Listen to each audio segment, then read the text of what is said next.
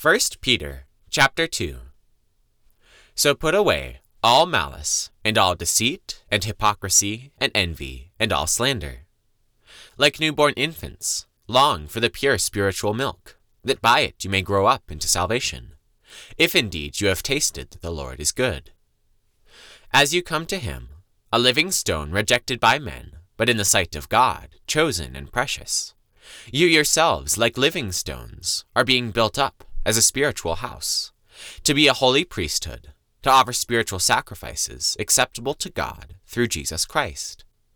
For it stands in Scripture, "Behold, I am laying in Zion a stone, a cornerstone, chosen and precious, and whoever believes in him will not be put to shame."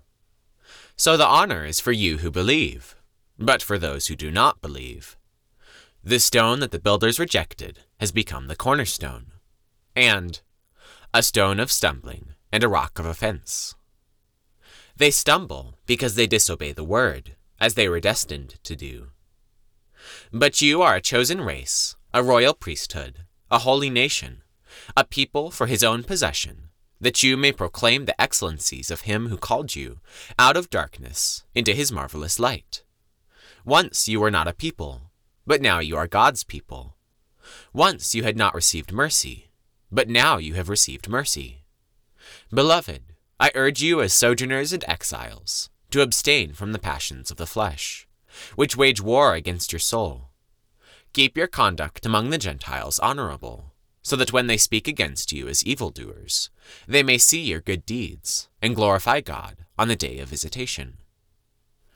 Be subject for the Lord's sake to every human institution, whether it be to the emperor as supreme, or to governors as sent by him, to punish those who do evil, and to praise those who do good. For this is the will of God, that by doing good you shall put to silence the ignorance of foolish people. Live as people who are free, not using your freedom as a cover-up for evil, but living as servants of God.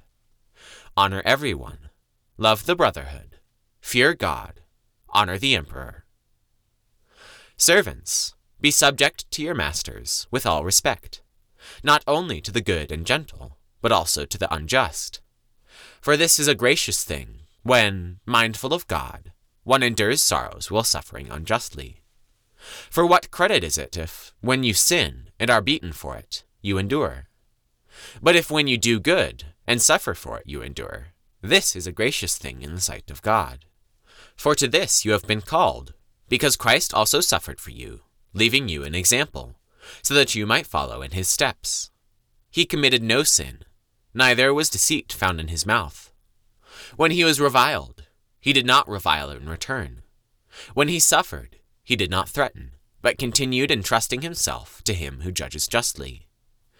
He himself bore our sins in his body on the tree, that we might die to sin and live to righteousness. By his wounds you have been healed. For you were straying like sheep, but have now returned to the shepherd and overseer of your souls.